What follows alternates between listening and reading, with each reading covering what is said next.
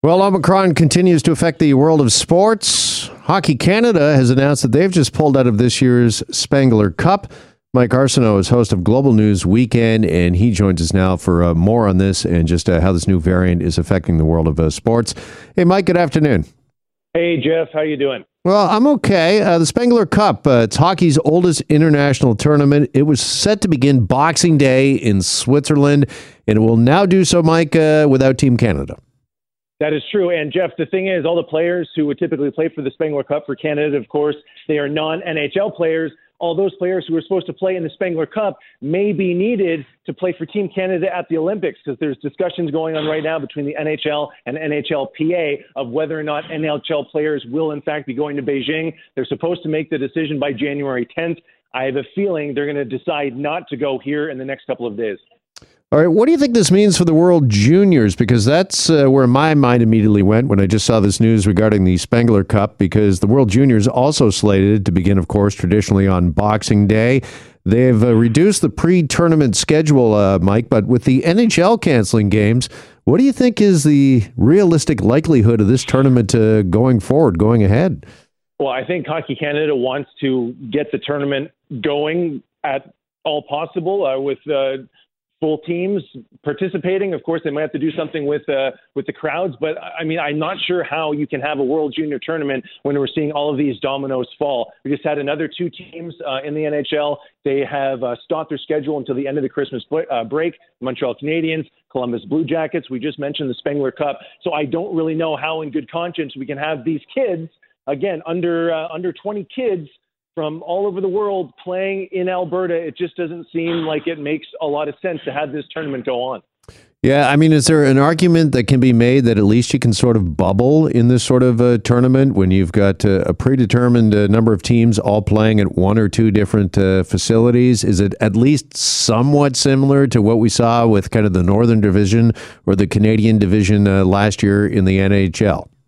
Well, I think that's the argument the IIHF and Hockey Canada will make, the fact that all the teams are already here. You can bubble them. You can make the decision what they're going to do with crowd sizes. We've seen, of course, the Montreal Canadiens before their season was today. They played in front of no fans at the Bell Centre. We've seen capacities in Ontario. They've been reduced to 50%. So I think if you do something like that, and again, yeah, I guess since the team's already here, you could potentially put the tournament on, but it's not a great look when you're putting kids, again, under 20 kids on the ice when you have the professionals saying, hold on, we should take a look at this and maybe pause and come back in the new year and see where things are at with this new variant.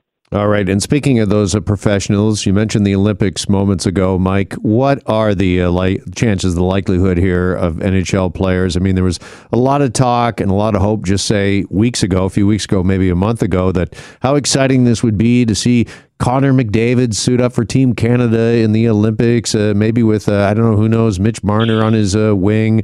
That there's a lot of excitement building for this tournament, but it does not seem as if NHL players are going overseas. No, I would say it's slim to none. As I mentioned off the top, Jeff, they have until January 10th to make the decision. And the fact that the NHL and NHLPA are having discussions this week, that doesn't portend well that, in fact, NHL players will be going to Beijing. And it's disappointing because if we think back to 2018, NHL players didn't play in the Winter Olympics in Russia. So we have to go back to 2014, the last time that NHL players suited up in Olympic hockey. So it looks like that's not going to happen, unfortunately, for this year. And it really just comes down to if if any of the players tested positive well in China, Jeff, the quarantine policy was potentially up to 5 weeks. You can't have these guys going to play in the Olympics in Beijing for hockey and then potentially coming down with COVID, and then they're stuck in China for upwards of a month when the regular season will be back on. Teams are just not going to go for that, and players themselves wouldn't want to be apart from their families for that long. Mm-hmm. And never mind hockey, just the Olympics as a whole. You have to wonder whether or not it's going to happen, whether or not Omicron is going to continue to build around the world over the coming weeks and months, and maybe the entire games gets canceled. Who knows? We'll have to wait and see there. And speaking of cancellations, what's the likelihood of the NHL getting up and going after the holiday break? I mean, you mentioned the Blue Jackets and the Canadiens. Maple Leafs, they've shut down all hockey operations until December 26th. They announced that, I guess, late yesterday. with more and more teams kind of shutting down now, the likelihood of the season, even getting an 82-game schedule, full schedule of regular season games, doesn't seem very likely right now, Mike. Well, here's the thing where the NHL could potentially benefit from not going to Beijing because the league was going to take a 2 to 3 week break for the Olympics in February. So there's a chance those dates to make up any games that you're missing here. But unfortunately, a lot of arenas, a lot of stadiums, slots in that 2 to 3 week window with concerts, etc. But I mean, concerts might not be going on as well. So it is a major headache for the NHL. Unlikely that they are going to get that 82-game season in, as you mentioned, Jeff. And I think at last check, there were still supposed to be 12 NHL games played between now and the Christmas break. I think it would be prudent for the NHL to just cancel the rest of the slate and try and start fresh again early in the new year and hope they can kind of get a damper on this new variant, Omicron, and then potentially at least continue on with the season as we move into the middle of January. Joined by Mike Arsenault, from Global News Weekend. And Mike also wanted to talk to you here this afternoon about yesterday and really the weekend when it comes to Tiger Woods playing with his 12-year-old son, Charlie, which was great to see, but it was also equally great to see Tiger Woods swinging a golf club once again. What did you think of Tiger's performance? Well, two things, Jeff. I'm impressed with your restraint that we waited until the first half hour of the show to talk about Tiger Woods. So I'm impressed with you there. And secondly, I'm literally in a golf simulator right now hitting balls. So that's how much I was inspired by seeing Tiger tee it up. I'm trying to work on my own swing. I've never been more jealous of a 12-year-old like I am with Charlie Woods. So I'm trying to perfect my Charlie swing as we speak.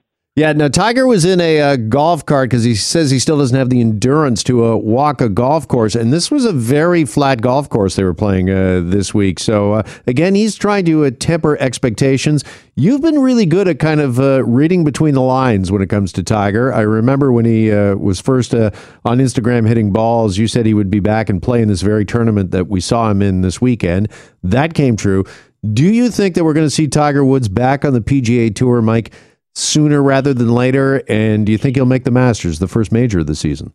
Okay, first prediction, Jeff, 100% Tiger will tee it up in an actual PGA Tour event in 2022. Whether it's Augusta, I think that remains to be seen. But my prediction would be the fact that Tiger teed it up throughout the weekend, playing with Charlie. He was hitting drives over 300 yards again. His average ball speed was pretty much equivalent to a regular tour pro. So the speed is there. It's just whether he can put 4 rounds together. My thinking is he wouldn't have played this past weekend and have all of this groundswell of publicity and people talking about when is Tiger going to return if he didn't have Augusta circled on his calendar for early April. Yeah, and by the way, we should mention the 11 birdies in a row the two of them had yesterday. I mean, that was phenomenal.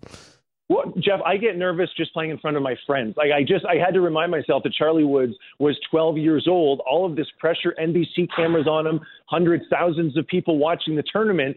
And the kid was just so cool under pressure. And Tiger, again, what did he say all week long? This is just a hit and giggle. I'm just going to enjoy myself. But you could see once they started putting all those birdies together, they turned on the game face. They had the Sunday red on. And Tiger was disappointed when he missed that 8-foot birdie putt on 18 to put a little pressure on Team Daly. It was just fantastic to see. And Charlie really is a clone of Tiger. They had the same mannerisms. And it was just, right. It was a treat to watch. And I'd love to see them tee it up maybe in the next 10 years in an actual PGA Tour tournament together.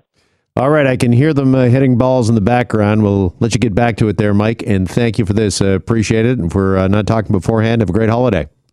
Thanks, Jeff. You too, and I'll see you in the simulator at some point in the new year. You got it. Mike Arsenault with us from Global News Weekend here on Global News Radio. Hi, it's Shauna, and I might be a bad parent because my kids think French fries are vegetables. Hey, it's Ryan, and I might be a bad parent because I went out for wings when my wife was in the hospital after giving birth. Johnny here. I might be a bad parent because in my house, the tooth fairy gives pocket change. But we're not alone. Len emailed us and said his 6-year-old daughter's Tarzan moment going from love seat to lazy boy by curtains made him more proud than any dance recital. And Andy left his 2-year-old at the rink. All right, guys, I'm sure we're not alone. Like Andy's kid.